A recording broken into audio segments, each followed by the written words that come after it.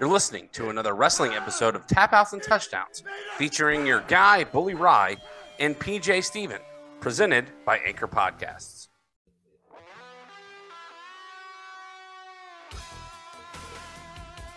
That's right, everybody. It's another wrestling episode of Tap Outs and Touchdowns. It's your guy, Bully Rye, and we got a special show for you on the cusp of the 2023 Backlash edition. We are going to be discussing WWE or WWF Backlash 2000, and in order to do that, we're going to have to bring in wrestling show co-host PJ Steven. PJ, how you doing today, bud?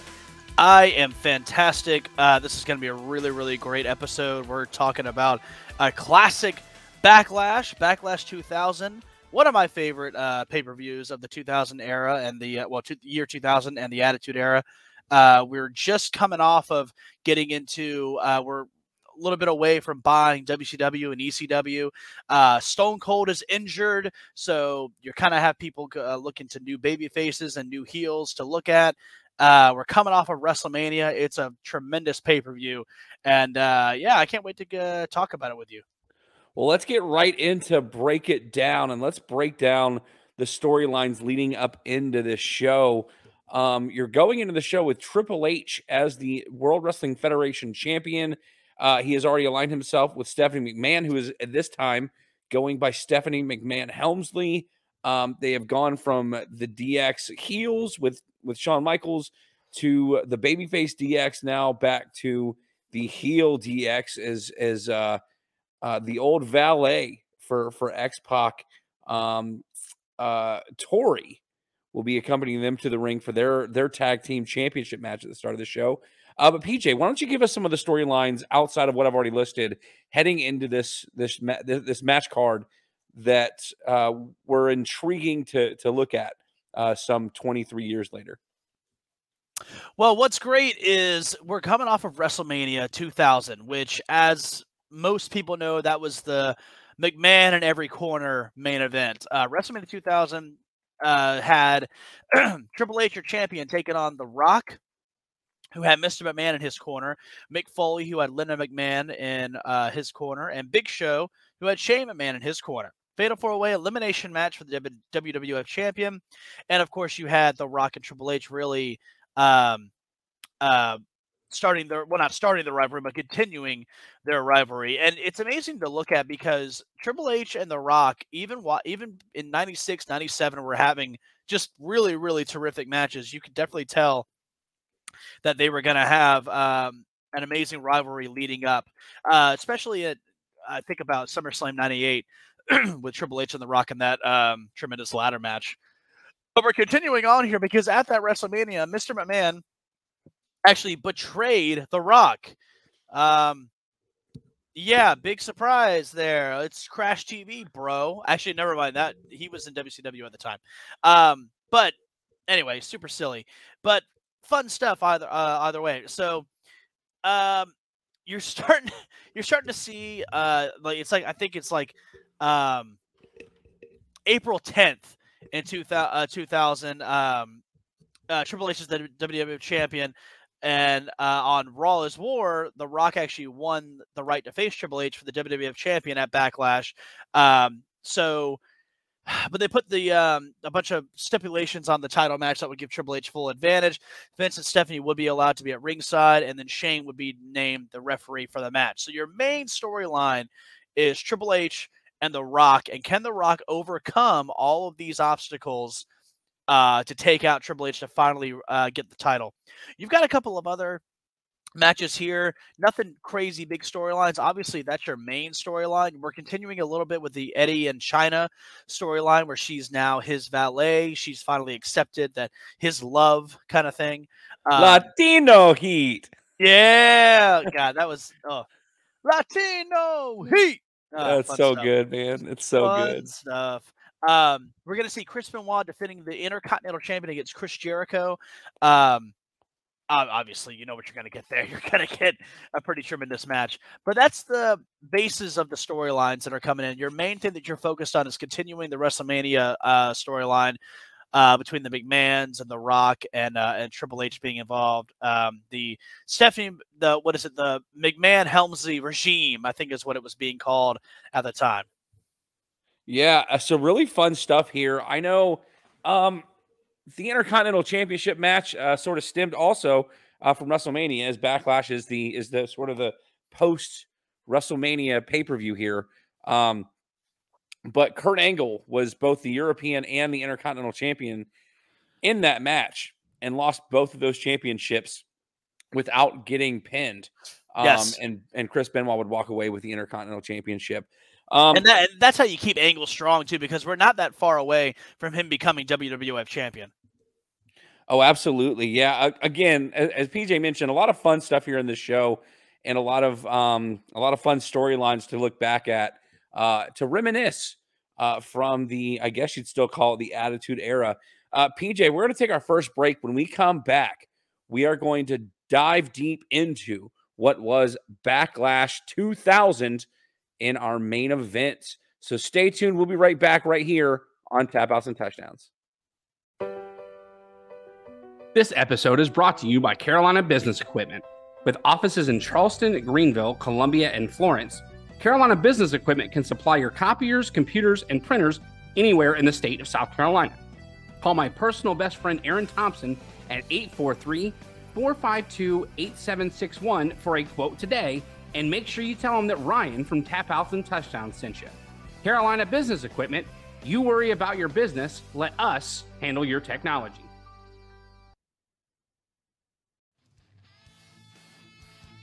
Established in 2008, One Stop Repairs in North Charleston, South Carolina, is your one-stop shop for all of your electronic repair needs.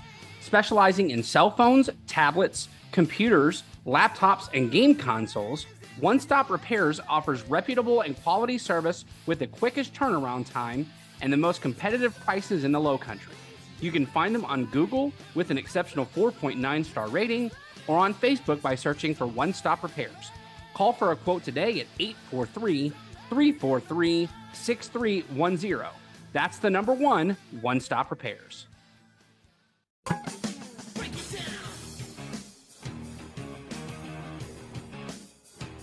All right, everybody, welcome back to the show, and we are getting into the main event of this week's episode of Tap Outs and Touchdowns.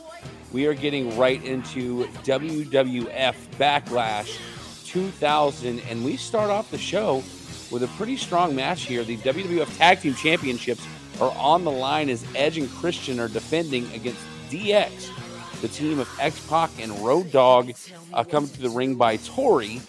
PJ, I sort of forgot about Tori until I saw this pay-per-view. Kind of wonder whatever happened to Tori. I mean, have we seen Tori in the last 20 years? I don't think so. Not at all. I remember this is around the time she was like Kane's girlfriend or something. Yeah, I know she's probably I think she runs like a yoga studio in like Portland or something like that. If that's not true, it's something that I would believe. That's hilarious. This is still an era not quite where we get the Edge and Christian that we would know. Not from a standpoint of wrestling. Like, obviously, they're still the tag team champions.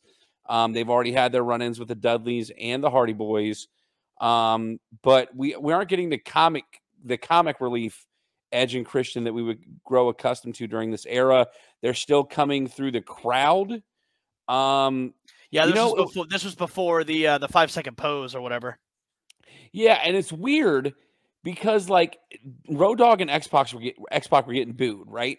I forgot what happened to Billy Gunn during this point in time. Maybe he was injured, but obviously DX was now part of this corporate regime, which made no sense. But they were getting booed. But by the end of this match, Edge and Christian were getting booed, probably primarily because Edge or Christian cracked the ring bell over X-Pac's head to get the 1, 2, 3. This match went 8 minutes, 37 seconds. PJ, do you remember anything about watching this back, when we were younger, or was this sort of like a nice refresher that you had completely forgotten about and erased from your memory? I don't remember a whole lot about it, but I did think it was a pretty good match. I mean, I gave it 3 stars. Like, it was okay. It was a fun little opener.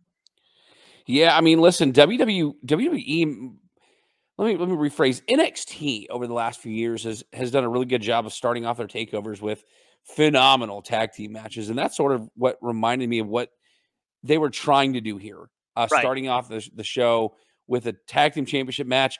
Also, we're going to get into it here in the next matchup, but Jim Ross announced 6 title matches on this card, the pay-per-view post WrestleMania, and you've got 6 title matches. I'm thinking about today's WrestleMania where you might have 4 or 5 title matches between the 2 days. I mean, I don't think the Intercontinental Championship had been defended at WrestleMania until this year in the last like 3 or 4 years. So nevertheless, it was intriguing to see 6 title matches on this card. Again, good match. Not the best match So- you'll ever see.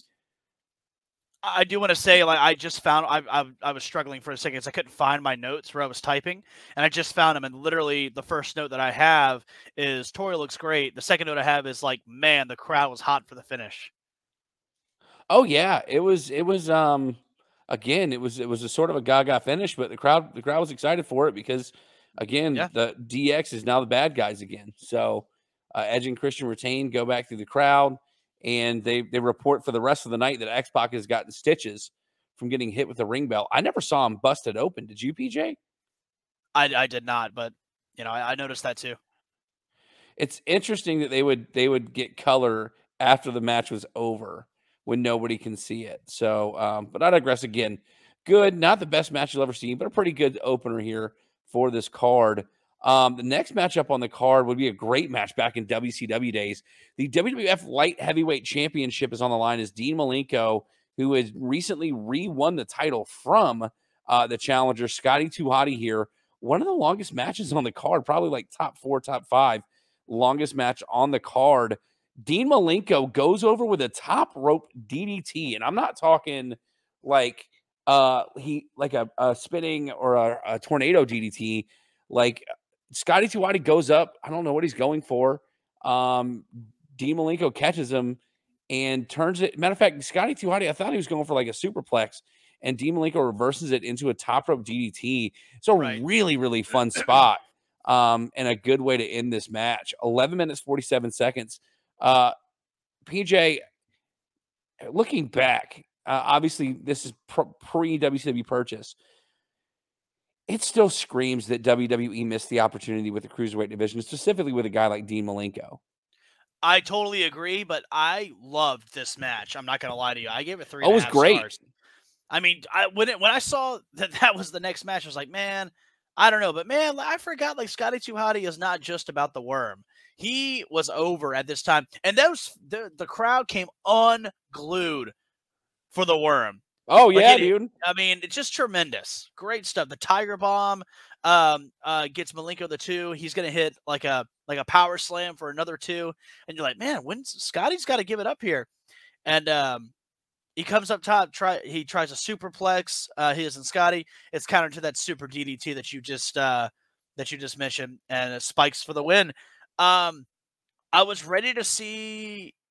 I expected a cloverleaf for the tap out, but it didn't work. It had to be something else. And I like the storytelling. I loved this match. I'd honestly give it 4 stars.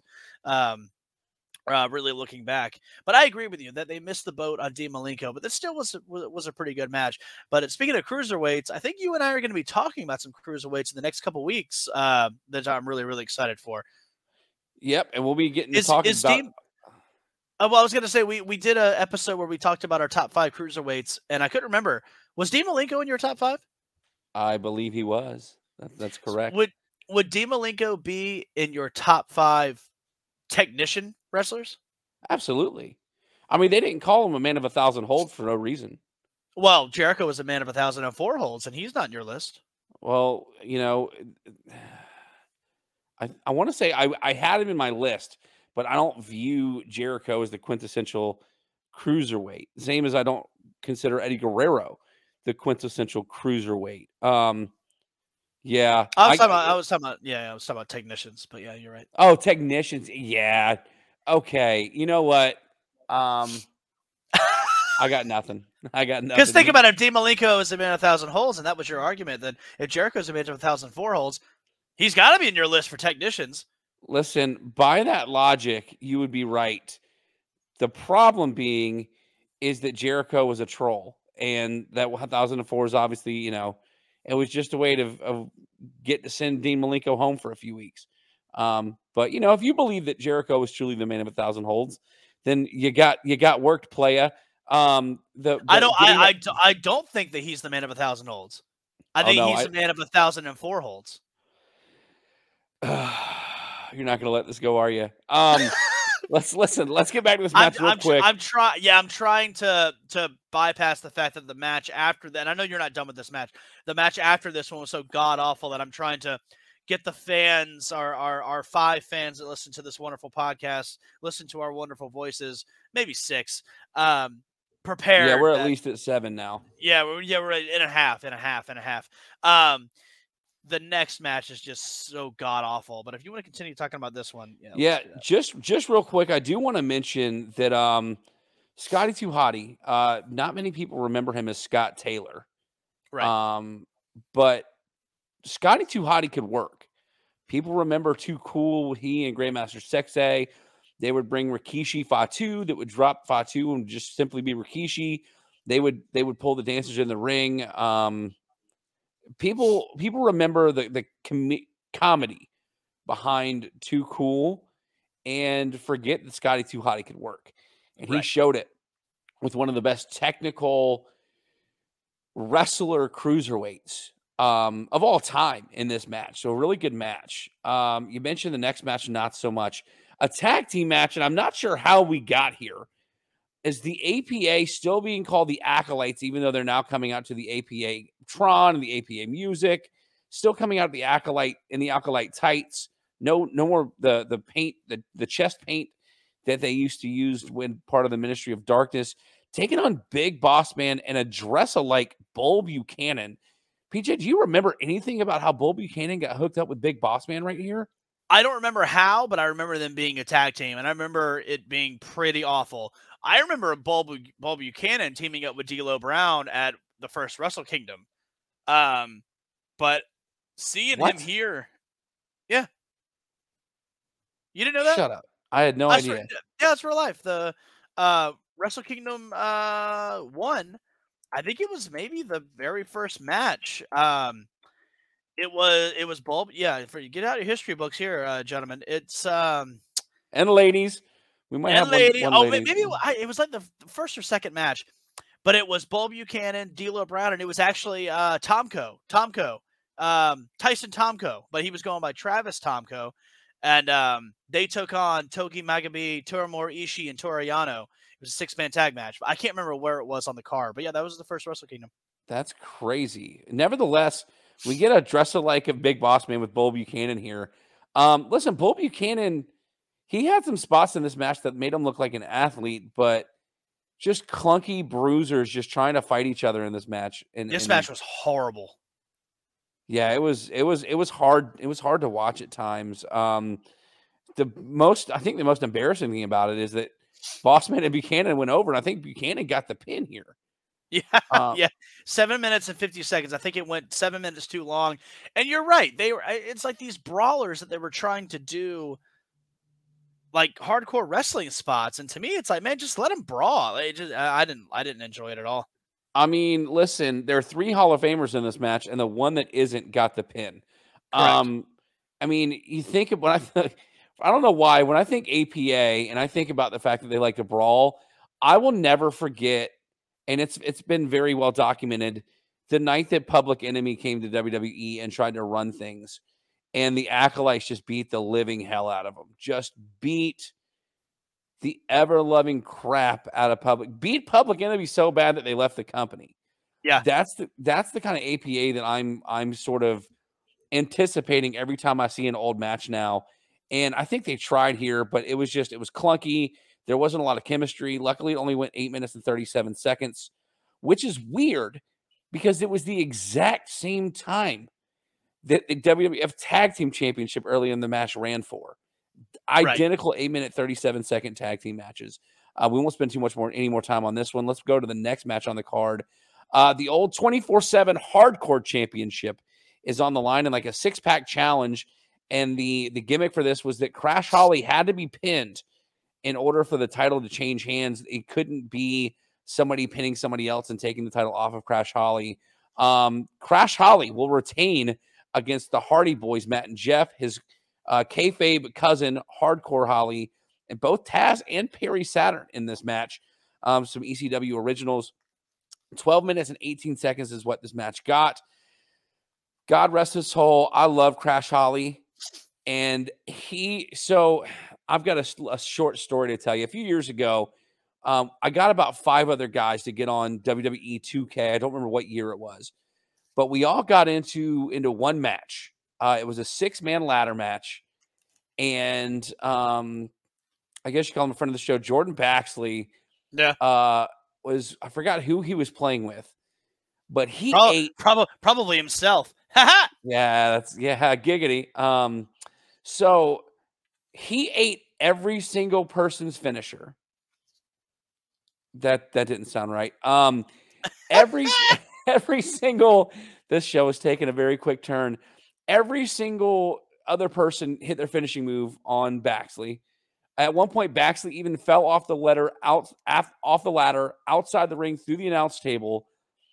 He got the crap kicked out of him by everybody, and somehow Baxley was able to recover as everybody else was hurt and on the ground outside the ring, and Baxley won this ladder match that took about 45 minutes to an hour to complete. It was one of the wildest times I ever had in a video game. That's what this match was for Crash Holly. Crash Holly ate everything from everyone. Yeah. And as some chaos happened towards the end of the match, Crash Holly crawled over, got the pin, and retains the Hardcore Championship. He draped his arm over Taz. Fun stuff. I love the Hardys being in there too. Great chemistry there, adding the ladders to the mix. Crowd always pops for them. Yeah, tell me how you felt about this match. I mean, again, Crash Holly is more entertaining than he really gets credit for. I remember the super heavyweight gimmick where he'd bring a scale to the ring with him. Yeah, weighing over 400 pounds. Yeah, I love that. I was just gonna mention that. Yeah, I'll never forget him sliding down the slide through the mall as he's avoiding getting pinned. Like when the Hardcore Championship was actually a true 24/7 title and not some gimmick that it was made out to be with that stupid vinyl record looking belt that it was finally retired a few months ago. Some really fun stuff with the Hardcore Championship. Well, she tried to. She missed the trash can, and we never saw it again. Yeah, that's all right. But I mean, this era of the Hardcore Championship, was it good or was it bad for? It was entertaining for us back then, but was it good or bad for wrestling in the long scheme of things? I mean, in the long scheme of things, what is really good for wrestling besides things that are constant? I mean, I think it was great. I think it was super fun. I loved it. One of my favorite memories of the WWF Hardcore Champion is let's see, is it WrestleMania? I don't know, 17, I think, with Kane, Raven, and Big Show for the Hardcore Champion. Great match. Love that match.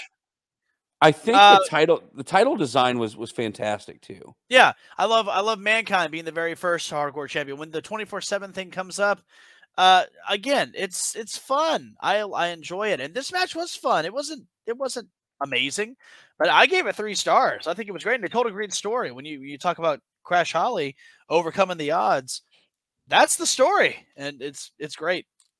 Well, you want to talk about It's better than this next match. No, listen, you want to talk about overcoming the odds. Overcoming the odds is winning an Olympic gold medal with a broken freaking neck. Good. And then having to face the world's largest athlete on WWE Backlash near less than 2 months after losing both of his championships by not getting pinned at WrestleMania. We get a match between Kurt Angle and Big Show, but it's not quite Big Show. It is the showster. The gimmick, the storyline that we've had leading into this is that Big Show is just trying to have a good time. He's out here trying to impersonate other wrestlers. He comes to the ring in this match in Hulk Hogan, red and yellow, breaks out the promo with the vitamins. I don't know about the vitamins and prayers, but he's got the 24-inch pythons. He's got the Hulk Hogan voice going. It's great comedy from a 500-pound guy who can actually work. And only PJ, you said the match was garbage, but it only went 2 minutes and 35 seconds, so it's not like we had to suffer long with it. I liked Showster here. You didn't like Big Show doing the impersonations of everybody else? I'm half serious that it was garbage. It was fun for a comedy match. It was great. You know, I was reading a little bit on the forums about this, and there were so many people hating on, you know, Kurt Angle jobbing to Big Show. And it's like, man, he's about to be WWF champion within like 6 months. Like, it's okay, relax. My favorite part of this match is Jim Ross's commentary as Show is doing the Hulk up. He's like, Jim Ross goes, the old no sell. Whoa, okay. And then JR also gets in. He gets jokes about the 19,000 fans here being in the most chant for Hogan in years. Oh yeah. What are we doing? By the way, guys, we've talked about it before. We're almost a year, maybe a little less. Yeah, about less than a year of WWF purchasing WCW and ECW, and we're throwing these jokes out, and it's so funny to hear. I mean, it's blatant. It's amazing. I mean, in retrospect, they didn't know that it was coming. Correct. WCW was still trying to survive. It would be a few months after this where WCW would sort of run off Hogan in the infamous Bash at the Beach incident where Jeff Jarrett laid down. Hogan got the pin, cut his promo, and then Russo came out and cut a scathing promo that allegedly wasn't agreed on, that forced Hogan to leave WCW and sue Vince Russo as a result. And that's how you got the Booker T becoming your champion that night, taking on Jeff Jarrett. Yeah, it's interesting to see that this is less than a year from the sale, but they had no idea that it was coming. So again, nice comedy here, a nice little break in the action, because we get some action. We get some TNA action in our next match. If you catch my drift. You're what is on it? On it with my transitions tonight. Transitions, they are killing it, man. I'm super impressed. I'm loving this. Yes, Test and Albert. Thank you, man. I appreciate it. I've been working hard at this thing, you know, doing 3 shows now. I do this a lot more than I was doing. You've been a very busy man, and I really segues. That's what I'm trying to say. Your segues are just tremendous. So great job. Yep. Well, Test and Albert didn't need a segue to get to the ring. If you're following a Heine like Trish Stratus, you're going to have some extra pep in your step. Test and Albert taking on the Dudley Boys. A storyline that I don't think would fly these days, PJ. Bubba Ray Dudley has been power bombing women through tables off the top rope or off the middle rope. Hold on, that's a real sentence. Bubba Ray Dudley has been power bombing women through tables. This just in on 5 o'clock news. Bubba Ray Dudley power bombing women through tables. Is it right for you? Tune in tonight. Tune in at 5, live at 5. Yeah, man. Bubba Ray Dudley has been focusing in on Trish Stratus. Somehow, storyline and Trish Stratus has had to kiss Bubba Ray Dudley to avoid being attacked. To think that Bubba Ray Dudley got to kiss Trish Stratus and Velvet Sky in his career is wild. But I digress. The whole storyline here is that Bubba Ray Dudley wanted to get his hands on Trish Stratus, and he is screaming some obscenities throughout this match. I loved it. I'm gonna get you, you little bitch. Jesus. Yeah. And it gets hot too. It's crazy what 23 years removed from this will do, because back then nobody thought anything of it. Today he would get canceled. Today that would not fly. And so Bubba Ray Dudley, and the crazy thing was, like you said, they pop for it. The fans are eating it up. The fans love the Dudley Boys. We should also mention that a lot of these themes were from that the what is it, the Ruthless Aggression DVD or CD that they were putting out, where all the actual musicians, like Run DMC played DX's music earlier in the night. Oh, you talk about WWF Aggression? Yeah, good stuff. Aggression, yeah. But the Dudley's still using their original theme here, and even though it's like pretty basic, it's great. But I digress. Oh yeah, The fans are, the riff in that song, and I'm sorry to interrupt. The riff in that song, dun, dun, dun, dun, dun, dun, yeah, dun, like, I really yeah. enjoyed that. Oh, it's great. But yeah, so this match was okay. It culminates with TNA getting the win. But then the Dudley Boys incapacitating them, and Bubba Ray Dudley finally get his hands on Trish Stratus. Trish Stratus tries to kiss him. Unbeknownst to her, he had busted his nose, and so she got a mouthful of Bubba Ray Dudley blood here. And when he puts her up to put her on the table, the way she's positioned, he gets a face full of puppies, as Jerry Lawler would call. You know, we didn't even mention the fact that Deborah had returned in the beginning of the show to be the guest ring announcer.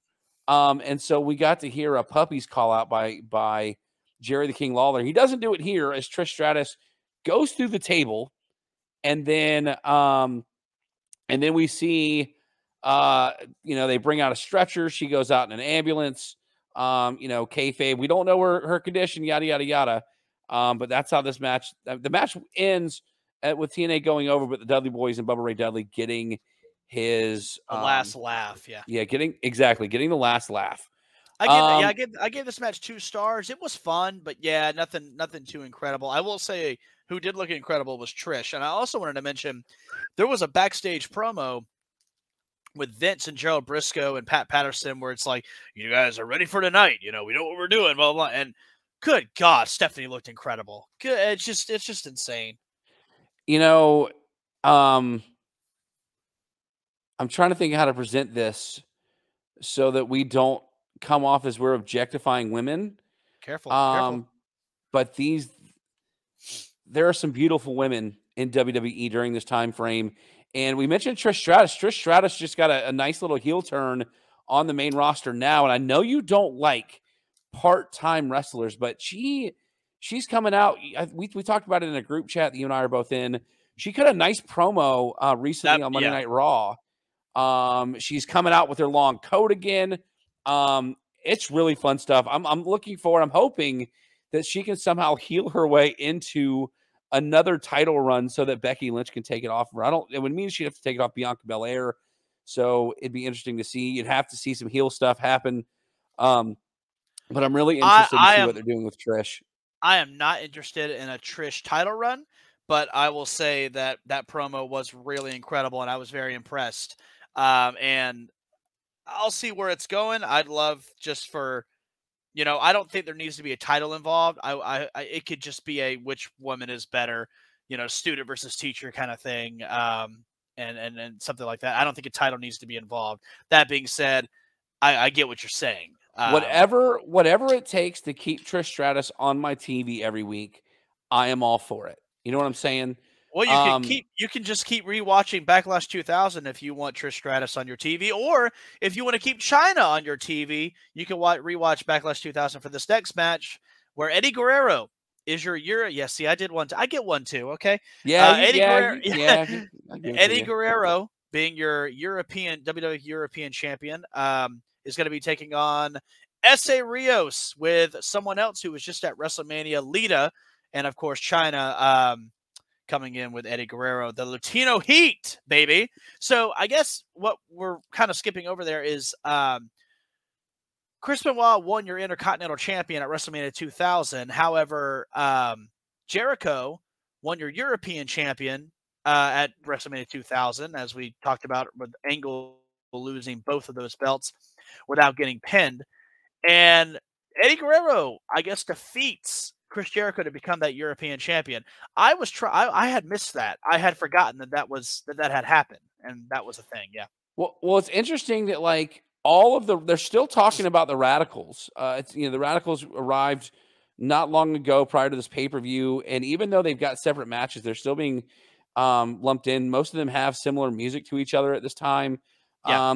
But yeah, the European Championship would be defended. Eddie Guerrero had taken China to the prom, so he shows up in a tuxedo, and I think it might be the first time that Eddie Guerrero drives a car to the ring, and he opens up the trunk and basically you might be right. I didn't undresses. Yeah, he undresses and gets into basically nothing but his tuxedo pants and his cummerbund. But we talked about beautiful women in WWE during this time. We got it here again. Chyna and Lita. Lita looking as good as ever here. Obviously looking much better than she does now, not because she's aged, but because she's more mobile back then. She hasn't had a serious neck injury. She's able to get around and whatnot. 8 minutes, 38 seconds, almost 3 matches. It goes 8 minutes and 37 seconds in this card. They were 1 second off from making 3 of them here.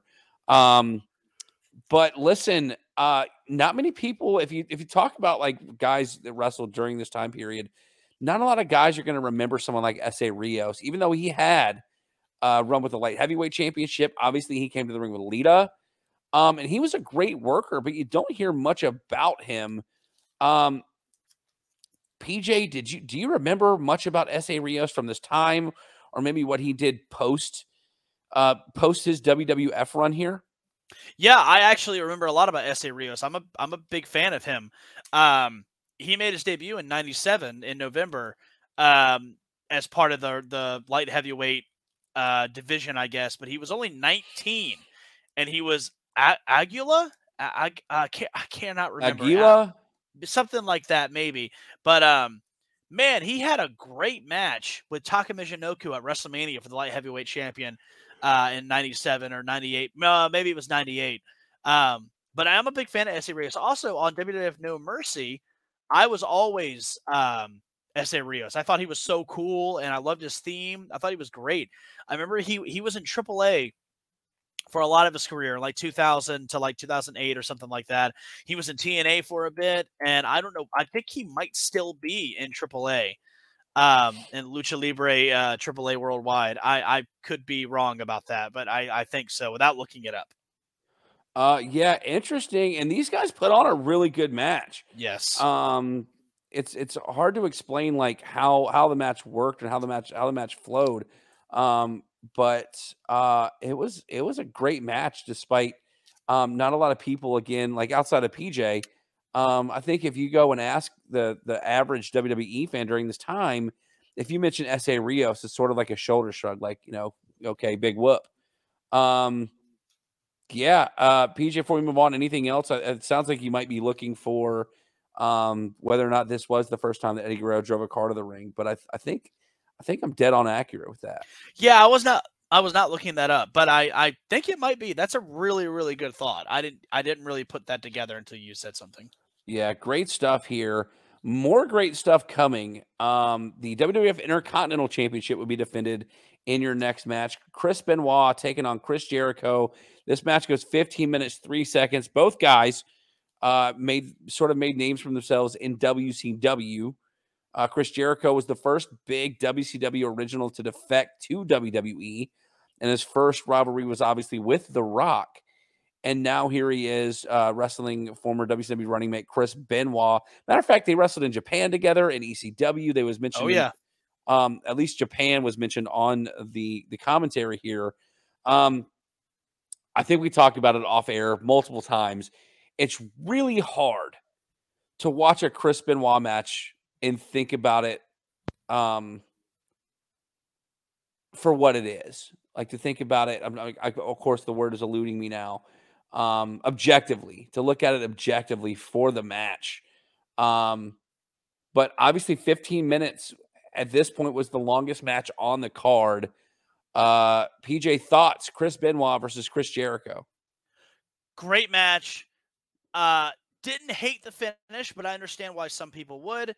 But they just wanted to continue the storyline. Of course, you have Jericho winning by disqualification as he holds the belt to hit Benoit with the flying headbutt. Or Benoit hits Jericho with the flying headbutt, and Jericho uses the belt to block it, I guess I should say. And in fairness, Benoit is the one that introduced the title, too. Correct. Correct. Benoit brought the title in, but he went to hit the diving headbutt, and it just so happened to be next to Jericho, and Jericho lifts the belt up so it can smack Benoit in the face. And Tim White, rest in peace, Tim White was all over this match, and he was an entertaining referee to watch. Yeah, I gave this match 4.5 stars. I guess I would have maybe given it 5 if it wasn't for the finish. But even then, I understood the finish, and I just wanted the rivalry to keep going. I think the crowd The crowd did not like the finish, but No, that's no, okay. the crowd was, when you talk about popping, the crowd popped in a negative way for the finish to this match. And they did. But long story booking, or long term booking, I kind of wonder, not remembering for right off the top of my head what happened after this match, but I'm sure it led to a rematch between these two. Going into it, it's hard for me to recommend anybody to watch a Chris Benoit match, because a lot of people have a hard time separating Chris Benoit, the wrestler, versus Chris Benoit and the tragedy that befell the Benoit family. Well, I remember what kind of goes after this. I remember Jericho starts getting more into the title picture, because I remember the next pay per view I think is like Insurrection, and that's one of the UK pay per views. It was done in London, and anyway, I remember the the tagline being "London Bridge is the only thing that's falling down." Oh Jesus! But your next US pay per view was Judgment Day, and you had Benoit as the Intercontinental Champion in a submission match against Jericho. But at that Insurrection pay per view, you had um, Kurt Angle versus Benoit. I'm not sure why Jericho wasn't on the UK pay per view, but again, in Judgment Day, the next US pay per view, and again, Jericho Benoit for a submission match for the Intercontinental Champion. And I know we were recording this on 420. I don't partake, but it's funny because I remember specifically that Judgment Day 2000, there was 420,000 buys. Well, that's an interesting number to for it to have. Wow, yeah, that's quite the coincidence on the day that we're recording the show. And we talked about all my great segues. I don't have one for this.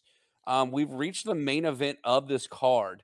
Once again, the WWF Championship is on the line. Triple H and the McMahon Helmsley regime, putting it all against The Rock. Part of the storyline was that Stone Cold Steve Austin had just shown up and destroyed the DX Express.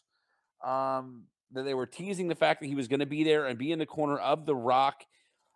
As Triple H comes to the ring, Vince McMahon gets on the mic and says Stone Cold will not be here tonight. It's being teased on commentary that Stone Cold may show up to screw The Rock. Then we get The Rock coming in as the challenger. He comes in after the champion, which doesn't happen very often. But here we go. The Rock and Triple H for the World Championship. 19 minutes, 22 seconds. And despite seeing a ref bump, Shane McMahon also, special guest referee, claimed to be calling the match down the middle. Wouldn't go down for counts for The Rock. He would try a fast count at one point for Triple H. He would take a bump. We would get another referee to come out. Pat Patterson, Gerald Briscoe would come out in referee shirts. And eventually, Stone Cold Steve Austin will have seen enough, comes out and lays waste to everyone, sets up the 1, 2, 3, and your new World Wrestling Federation champion, The Rock, defeats Triple H here at Backlash 2000. A lot of gaga, but it was par for the course for this era of WWE. PJ, what say you? I loved this match. I gave this match 5 stars. It was and great. I know I'm a guy that hates Gaga, but there's so many spots I love. Let's talk about the fight that goes out to the Spanish announce table where Triple H is going to try a pedigree. Rock's going to stop it, hit a low blow, going for a rock bottom, and Shane's going to stop it. So Rock grabs him, and we see a double rock bottom through the so table. Good. Vince's expression was just terrific. God, it was so good. Everything was so good. And then when Austin comes out, man, isn't that a meme now? Like with that particular time that Austin comes out and starts hitting everybody with a chair. And, I believe so. It's a GIF like, or something like that now. Yeah, it's like when you come back from work but I don't know, something, I think it's a meme now, but God, and JR, Austin, and it's just fantastic. Linda McMahon's going to come out with Earl Hebner, that who Triple H had recently fired. Stephanie's going to get in Linda's face and then get shoved down to the mat for her trouble. We get a spine buster and a people's elbow as Hebner just slides in for the count. God, what a great match! What a great finish! I was so yeah. excited to talk to you about this match because I loved. I mean, I'm on my couch just cheering and laughing. I had forgotten Austin was really going to show up. I mean, I figured he would, but like, because you're teasing it so much. But like, I just forgot when it was going to happen. And when that glass hit, man, I legitimately jumped off from my couch. I was happy, and it's cool that wrestling, this beautiful thing that we enjoy, can still make you do that, even though you kind of know what's going to happen. Yeah, 5-star match, great pay-per-view. I enjoyed this so much. So it's interesting that you talk about everything that happened and all the gaga in this match. I should mention that on our last football show, Banker Bill and I started off for the first 6 or 7 minutes talking about the show that we launched last week, the Goldberg deep dive. And he listened to the whole show that you and I did. Yeah. And his thought process was that like it's hard, and he thinks that it looks sort of hokey, knowing that the outcomes are predetermined and whatnot, and that it's hard to get behind something when you know what's going to happen. I had to explain to him that like sometimes they know what's going to happen, but we don't. And when you Yeah. can get someone emotionally invested into a match, and people, I argued with him, or I talked to him about that. People tuned in to watch Goldberg to see who was going to be the one to beat Goldberg, right?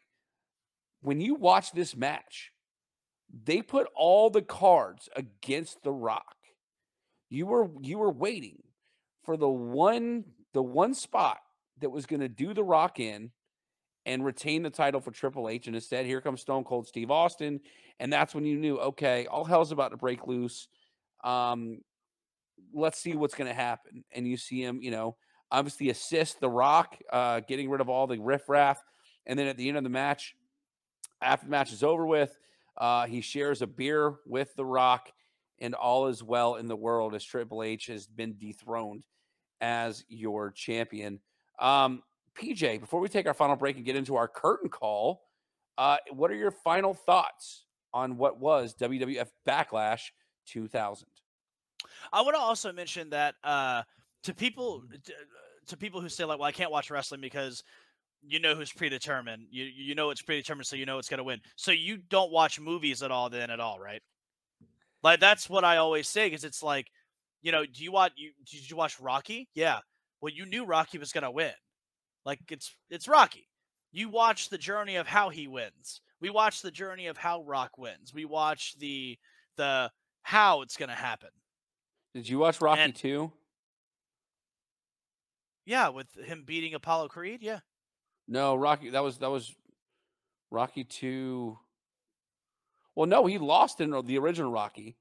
Then Well, Rocky the first 2, one, no, he didn't lose. He drawed. It was a tie with him and Apollo Creed. They both couldn't answer the 10 count. And then Rocky 2, he defeats Apollo Creed.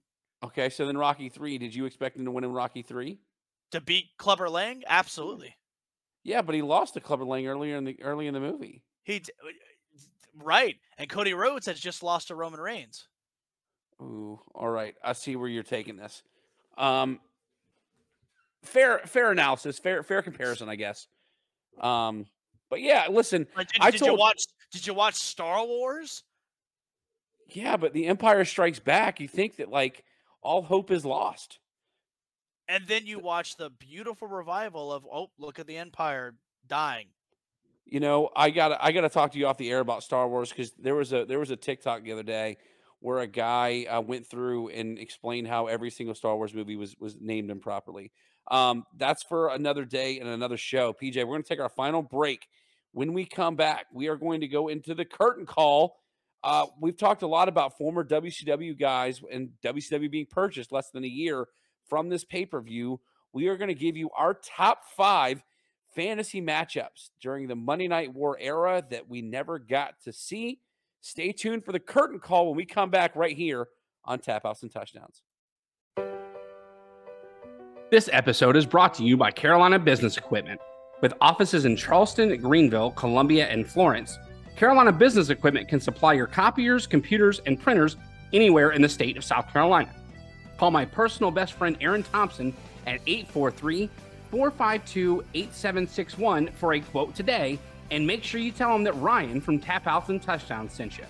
Carolina Business Equipment, you worry about your business, let us handle your technology.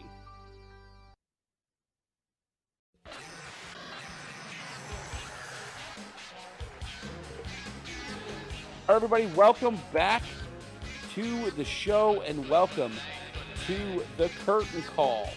A new segment if you haven't been paying attention. PJ, Steven, and I give you our top 5 countdowns every week in the Curtain Call of the show.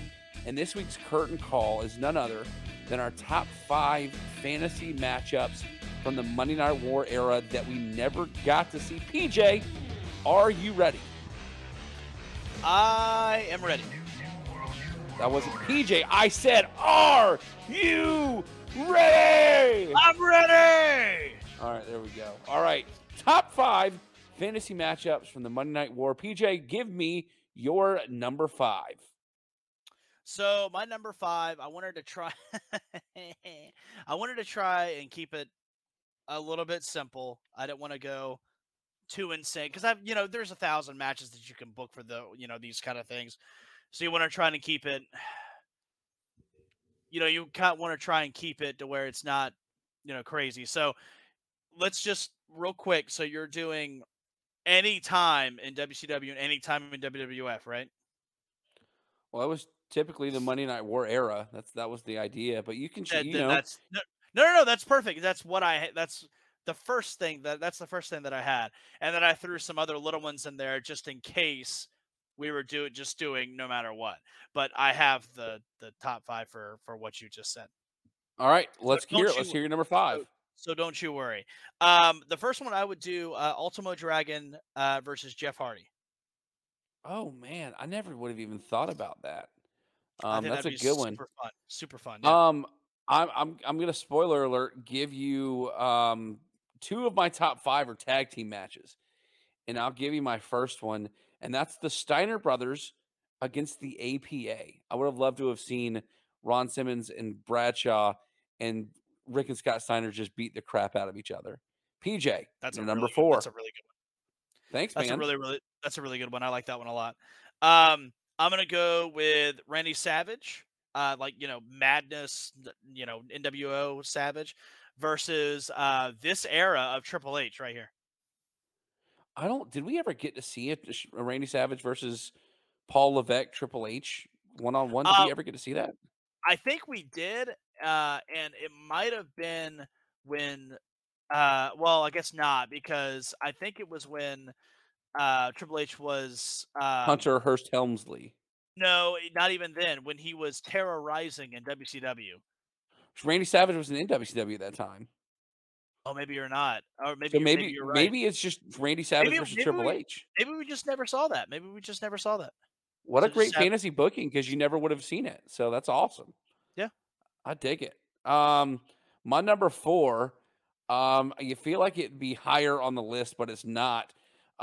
We almost got to see it for real, but we never did because one of the competitors didn't think he would be able to have a good match. And so at WrestleMania in Toronto, we got to see Hulk Hogan, Hollywood Hogan, taking on The Rock. But my fantasy matchup number 4 is Hulk Hogan against Stone Cold Steve Austin. That's a yeah. I mean, listen, Hogan was the eat your vitamins, say your prayers of the 80s. Stone Cold was Austin 316, middle fingers drinking beers of the 90s.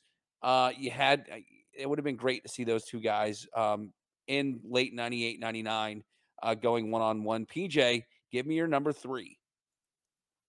Number 3, I'm going to go The Outsiders, Nash and Hall versus the Brothers of Destruction. Ooh, now I know we got to see The Undertaker and Kevin Nash. We got to see Undertaker and Diesel one-on-one. We got to see, we even got to see really Isaac Yankem, otherwise known as Kane, against, matter of fact, the greatest part about it is that Kane was fake Diesel. Isaac Yankem becomes fake Diesel. Yep. So, yeah, that's a nice little matchup to think about. I'll make my number 3 a tag team match then too. Give me, for my number 3 fantasy match of the Monday Night War era, the Harlem Heat against the Dudley Boys. Yeah. Oh man, that's a really good one. Right? Dude, this is the kind of stuff that I live for, man. Thinking about what we never got to see. I mean, imagine like a six-pack challenge of tag teams. And we talked about it when we fantasy booked WrestleMania. Sure. You get the Steiner brothers and the Harlem Heat. Screw the Nasty Boys, they're terrible. But you get teams like the APA, the Dudleys. I mean, think about Harlem Heat versus the Hardy Boys and Yeah. what they could have done together. But yeah, I'm going Harlem Heat and the APA, or I'm sorry, our Harlem Heat and the Dudley Boys. PJ, who's your number 2 fantasy book match? And before we get to it, I think we're going to have the same number 1, but let's hear your number 2. We're not going to have the same number 1 because I didn't want to go so cliche. I don't know what you're going to hit me with, but my number 2, I'm going to go DDP versus The Rock. Shut up, PJ. Get out of my head. That is my number 2 as well. Yep. Yeah. I mean, it's an obvious thing. It's obvious. The People's Champion versus the People's Champion, 2 guys that were able to get over organically. I mean, obviously, The Rock had to turn heel to do it. But we've talked about it, the fact we thought DDP should have been the guy to take the title off of Goldberg. Yeah, how coincidental is that that we both had DDP and Rock for number 2. PJ, give me your number 1 fantasy booked crossover match during the Monday Night War. Well, you want me to give you Sting and Taker. That's not what I'm going to give you. I'm going to give you Sting versus Shawn Michaels. That's a good one too. Yeah. I also had Sting versus Bret Hart, and I know we'll see that in WCW later on, but that match was just terrible. And imagine Bret Hart being, head of the Hart Foundation, that, anti-American Bret Hart versus your Sting of Surfer American Sting. Yeah, thank you. I mean, God, how fun would that be? But yeah, HBK being a little bit more realistic, I'll say Sting and Shawn Michaels. Yeah, I think Surfer Sting versus DX Shawn Michaels, or even prior to that, like it was the franchise. Sting was the franchise for WCW. Shawn Michaels was the franchise for he and the Undertaker were the franchise for WWE. They were the guys that didn't go back and forth. Obviously, Taker, Mark Calloway had some time in WCW, had some time, I believe, down in Memphis. Yep. But when he went to WWE, he stayed there, as did Shawn Michaels. I don't believe Shawn Michaels ever spent a day in WCW. So I dig it. Obviously, for obvious reasons, I'm going Crow Sting versus, Ministry Undertaker, or, Dead Man Undertaker. Yeah. Because it's the match we always wanted to see. And it's, I try to book it on our fantasy WrestleMania. And when I drafted Undertaker, you had to be a jerk and draft Sting. So, but I digress. PJ, this has been a really fun show, and I really enjoyed our curtain call this week. This show will be airing the week of April 24th. I will be in the Atlantic Ocean when this show airs on a cruise. So PJ, for the fans listening when this goes out, is there anything you want to say to them before we sign off tonight? No, thank you guys so much for hanging out with us, listening to this classic pay-per-view. If you go out of your way to watch this pay-per-view, the whole thing was really sweet, but, watch that. Actually, I would watch the last 3 matches. I mean, if you go out of your way to watch those are great, but the main event is off the chain, and I think you'll enjoy it. Yeah, I second that to PJ. Some really, really good classic 2000s wrestling here. Once again, you're listening to the show. I am not in the country at this moment, and therefore no football show this week. Banker Bill and I are on the cruise together. We will be back next week for another football show. We are going to be reviewing the NFL draft, as well as the final week of the XFL season and week 2 of the USFL. PJ Steven and I will be back next week talking this year's WWE Backlash. It features matches like Cody Rhodes versus Brock Lesnar, and others. So stay tuned for that. But for the rest of your day or evening, wherever it is that you're listening, enjoy it.